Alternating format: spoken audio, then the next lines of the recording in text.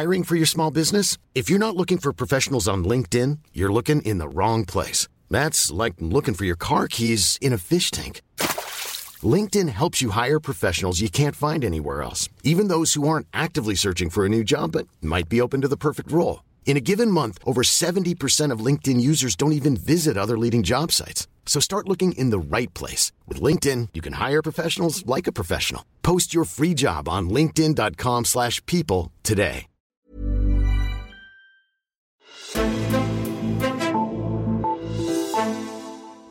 Alle partier på nær Venstre var med i en aftale om en hjælpepakke til ældreområdet, der blev præsenteret 1. maj. At Venstre går fra en aftale med Socialdemokratiet er ikke første gang i historien, men det er sjældent, at resten af Folketingets partier i så fald godt har kunnet enes med Socialdemokratiet. Det er ikke langt fra, at Venstre nu har været i opposition i et år, og endnu så ser det ikke rigtig ud, som om at partiet har fundet det rette ben at stå på. De har også været vant til at have regeringsmagten. Da Løkke stoppede, var det i 14 ud af de seneste 18 år, at det var tilfældet, og nu er virkeligheden så helt anderledes. Og en ny epoke uden Løkke som formand skal skrives. Samme situation stod Socialdemokratiet i efter tiden med Poul Nyrup Rasmussen som statsminister, og der gik der lang tid, før Socialdemokratiet igen kom til magten. Er det samme virkelighed, som Venstre står for nu, eller er der en vej ud af oppositionslivet for dem? Det spørger jeg om i dagens udsendelse. Mit navn er Henrik Axel Bugter. Og jeg har fået fat i dig, Esben Schøring, til at tale om det. Velkommen til. Tak skal du have. Du er magasinredaktør her på Alting, og så er du medforfatter til den bog, der hedder Værdikæmperne, som så på VK-regeringerne lige efter Poul Nyrups tid som statsminister. Og Esben, lad os lige tage udgangspunkt i den sag, som jeg også nævnte i introen, altså det her med, at Venstre stod uden for en aftale, hvor resten af Folketingets partier så var med. Det handlede lidt om, at Venstre ikke var tilfreds med optakten til forhandlingerne, og de manglede også nogle oplysninger, og så synes de endeligt ikke er aftalen var ambitiøs nok. Og det sidste der, det synes jeg, det er sådan et argument, som man rigtig hører fra yderpartierne ofte, men det er sjældent, jeg hører det fra Venstre. Altså, hvorfor vælger Venstre den her argumentation til at begynde med? Ja, det synes jeg egentlig et sted, han også er. Alle er jo ret forundret ude i kommentator Danmark over, hvad det var, der skete her.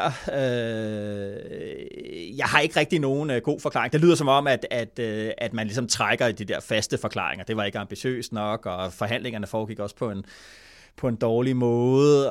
Det virker lidt som forklaringer, der er opfundet til lejligheden. Hvad der præcist er gået galt, det tror jeg, vi er nødt til at vente lidt på, og at der er nogen, der kan fortælle nærmere om. Mm-hmm.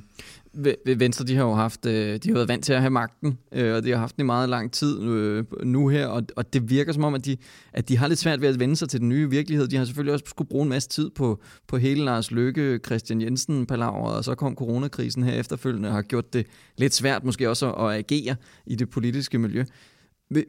Altså, hvis vi nu ser sådan lidt mere generelt, hvornår er det så, man lykkes som opposition? Ja, det gør man, når man har en modfortælling til den siddende regering. Når man har en forandringsagenda. Det taler man nogle gange lidt om i sådan noget kampagnetænkning og kampagneteori, ikke? At man kan have en bevaringsagenda som politiker, eller du kan have en forandringsagenda som politiker, ikke? Og i Danmark er det sjovt nok sådan, at de to ting nogle gange ligesom skal blandes en lille smule sammen. Socialdemokratiet havde på den ene side jo en forandringsagenda op til valget der i sommer, men forandring handlede om at bevare, at være bedst til at bevare det danske velfærdssamfund. Og da Fogh Rasmussen bliver statsminister i 2001, der har han også en kampagne, der på den ene side lover, at nu skal være forandring af byråkratiet, og vi skal specielt have en forandring omkring værdipolitikken og udlændingepolitikken, men samtidig var der også sådan et meget, meget, meget konstant løfte om at bevare velfærdssamfundet. Så man skal altid love at bevare velfærdssamfundet, og så skal man have en historie om, hvad det er, man vil forandre, hvad kan man sige, derudover, ikke? Og man kan jo bare sige, at den der situation, Venstre står i dag, ikke? Jamen, alle fortællingerne er jo revet over. Socialdemokratiets fortælling står enormt stærkt i vælgerhavet, og blev sådan ligesom aktualiseret endnu mere, specielt i begyndelsen af coronakrisen. Altså hele den her globaliseringsskeptiske fortælling, Mette Frederiksen har søsat som Socialdemokratiets formand. Jamen det passede jo, det tror jeg også, vi talte om i en podcast tidligere. Det her med, det er nærmest sindbilledet på hendes forhold til globalisering, det udefrakommende, vi skal værne imod, ikke? Og der kan man sige, det der med, jamen, hvad er det borgerlige svar på verden af i dag? Jamen, det blev aktualiseret lidt af, at man heller ikke rigtig havde noget modfortælling til coronakrisen. Mm-hmm. Hele den borgerlige blok forsøgte ellers her i sidste uge at fremstå samlet, fordi de kom med sådan en fælleskronik i Berlingske, hvor Ellemann og Thulesen Dahl og Vanopslagh og Søren Pape og Pernille Vermund var på som afsender, og det er jo egentlig, det lyder jo som en god start, men den fik efterfølgende ret meget kritik, den her kronik, fordi det skulle være en tynd omgang, og det var ukonkret i forhold til det, den ville, som var at vise en vej ud af den økonomiske krise, som vi ser ind i. Altså det er vel lige præcis det, der er problemet lige nu, at der er ikke rigtig noget fælles eller alternativ til S over på den anden side. Nej, i hvert fald ikke som sådan en enhed, vel? Altså det jeg lagde mærke til i den der kronik, det var, at man kunne ligesom se på de forskellige afsnit, hvem der havde været pennefører på det, og så havde man så klumpet det hele sammen, og så glattet ujævnhederne så meget ud, som man overhovedet kunne, ikke? Men på den ene side, så havde man søsat den her klassiske sparepolitik-diskurs. Du ved, nu bruger vi alle de her penge på at holde hånden under samfundet, erhvervslivet og alle de der ting, og de penge skal jo betales tilbage igen, og den eneste måde, vi kan gøre det på, det er ved at spare på de offentlige udgifter, og eventuelt også noget med at se progressivt på sådan noget med, hvad skal vi gøre med skatten og sådan noget, ikke? Sådan klassisk liberal, det kunne både være Vanopslagh, der har sagt det, det kunne være konservativt, og dele af Venstre, der kunne sige det, ikke? Og så havde du afsnittet lige efter, der handlede det om, at vi skal også sikre tryghed, som det hed, i økonomien. Ikke? Sådan en klassisk DF-position, fordi man vil også gerne stå stærkt på velfærd. Det er også en klassisk position efterhånden for partiet Venstre. Ikke? Og der må man jo bare konstatere, altså, at så kan du udvande det og bruge nok så mange ord, men de to ting kan jo ikke være nede i den samme kasse. Man kan ikke både sikre tryghed om økonomien i sådan en velfærdsforstand og køre en sparepolitik på samme tid. Og det udstiller jo ligesom, hvad skal man sige, de der splittelser, der er i den borgerlige blok, og et eller andet sted han også ligesom, at det er det Venstre, som blokkens leder skal stå og vælge imellem, og man har ikke lyst til at vælge nogen af dem. Nej, men altså, vi har jo talt om det her før, at der ikke rigtig er en retning for det fra Venstres side for tiden. Hvorfor er det det? Altså, det er jo ikke sådan vanvittigt lang tid siden, at der var opbakning i befolkningen til Venstre. Altså, det er der jo stadig, men det virker bare ikke, som om der rigtig er en retning. Stor fald det hele sådan med Lykke, eller hvad er der sket? Ja, altså den lange historie i det der, det er jo, at Venstre blev stærkt i nullerne ved at skrinlægge klassisk borgerlig økonomisk politik, klassisk økonomisk liberalisme, lav skat, mindre stat, mere marked. Det skrinlagde man omfavnede velfærdsstaten, og så havde man meget, meget, meget tætte fokus på værdipolitik, ikke mindst udlændingepolitik. Og det har man vundet en masse sejre på, 3 valg og 3 socialdemokratiske formænd. Og altså på et tidspunkt så det ud som om, at vi aldrig nogensinde vil få en socialdemokratisk regering igen, ikke? Det fungerer jo, eller foregår samtidig med en ret stabil og højkonjunktur, og næsten hele vejen igennem perioden, så der var masser af penge at bruge af, og man kunne, både skrue op for de offentlige budgetter og give nogle skattelettelser, ganske små, ganske vist, men alligevel ikke her og der, ikke? Boligmarkedet tog et kæmpe boom og alt det der, og så rammer finanskrisen, og så taber man der i første omgang. Helle Thorning-Schmidt-regeringen kommer aldrig rigtig op at flyve, og så kommer Lykke tilbage der, og så har vi hele det der meget, meget, meget turbulente periode der fra 15 og frem, ikke? Og altså det der går galt der, kan man ligesom sige, altså det er jo at man fortsætter et eller andet sted hen en finanspolitisk tradition, som går helt tilbage til Schlüter, og man laver reformer, og så hele tiden for at optimere velfærdsstaten. Og så havde man så i nullerne værdipolitikken, men det slag, det dør jo ligesom ud, ikke? det kunne så meget i en vis periode, faktisk en lang periode, næsten 10 år. Ikke?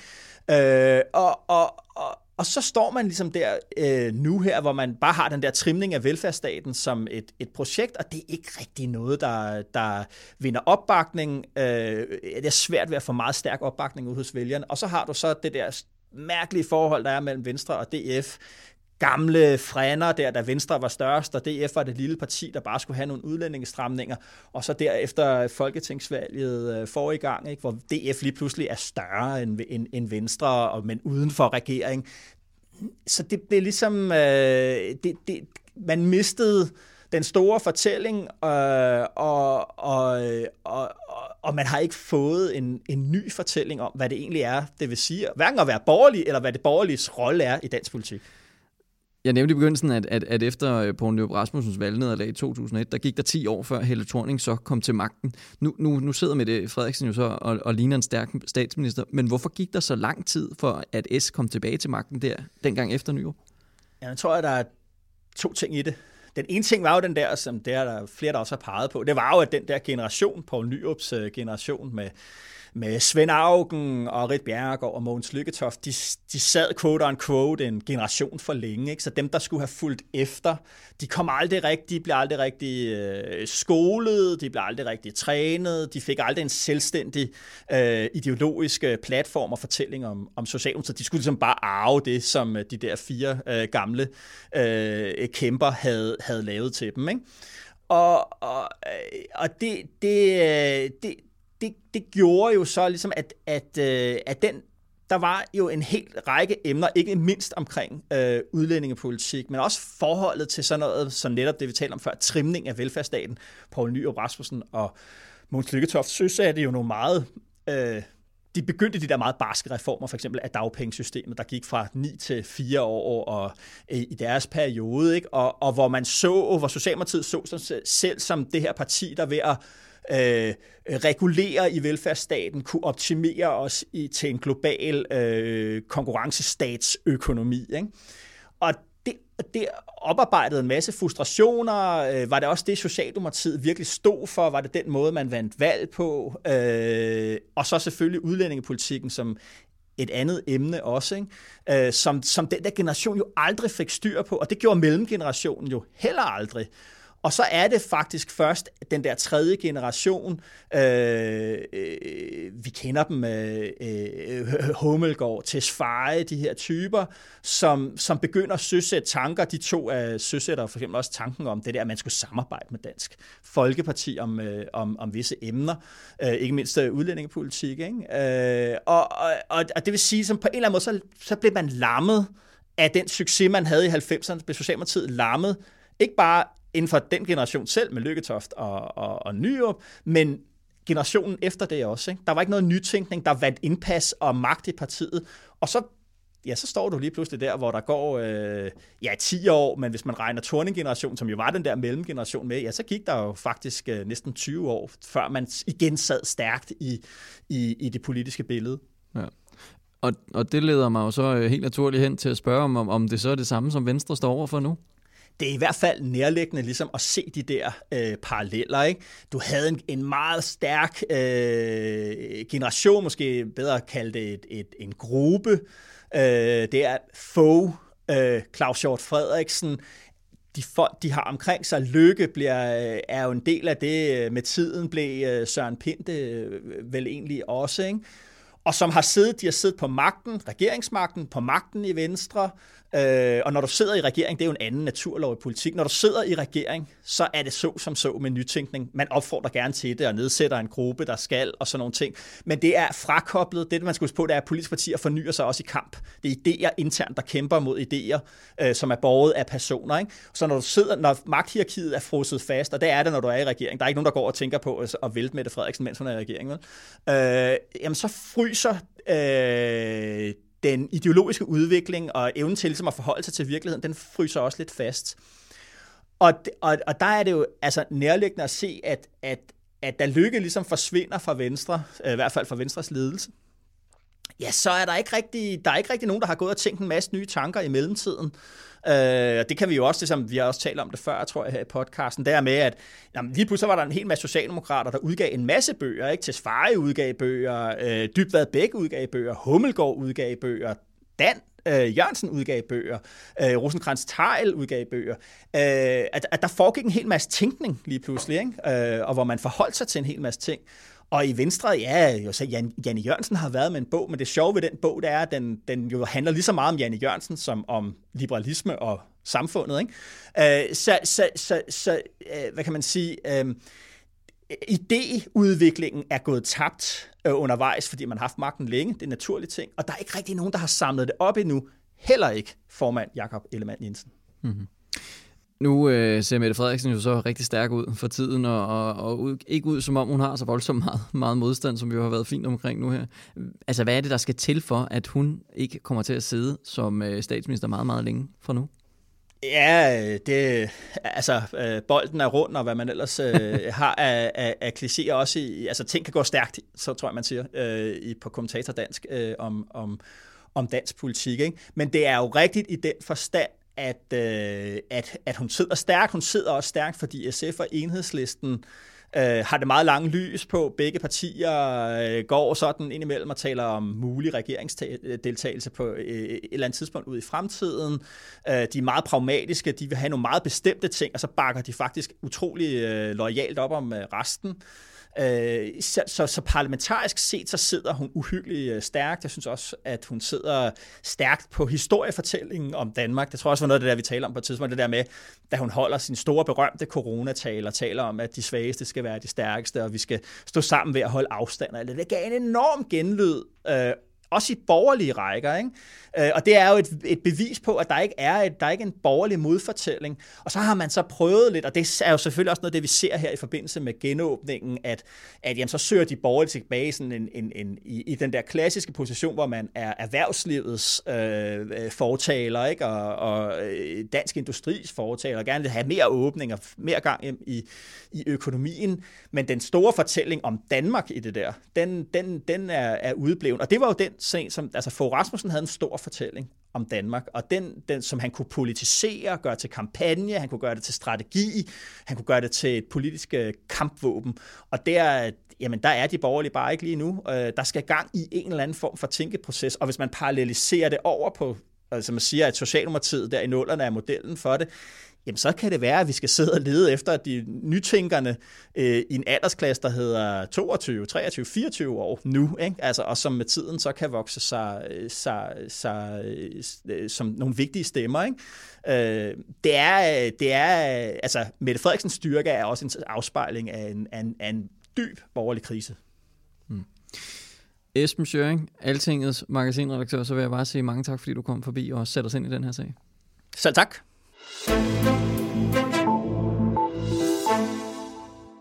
Og tak til dig, der lyttede med derude. Husk på, at du kan få meget mere godt stof om dansk politik inde på altinget.dk. Der kan du også skrive op til vores gratis nyhedsbrev.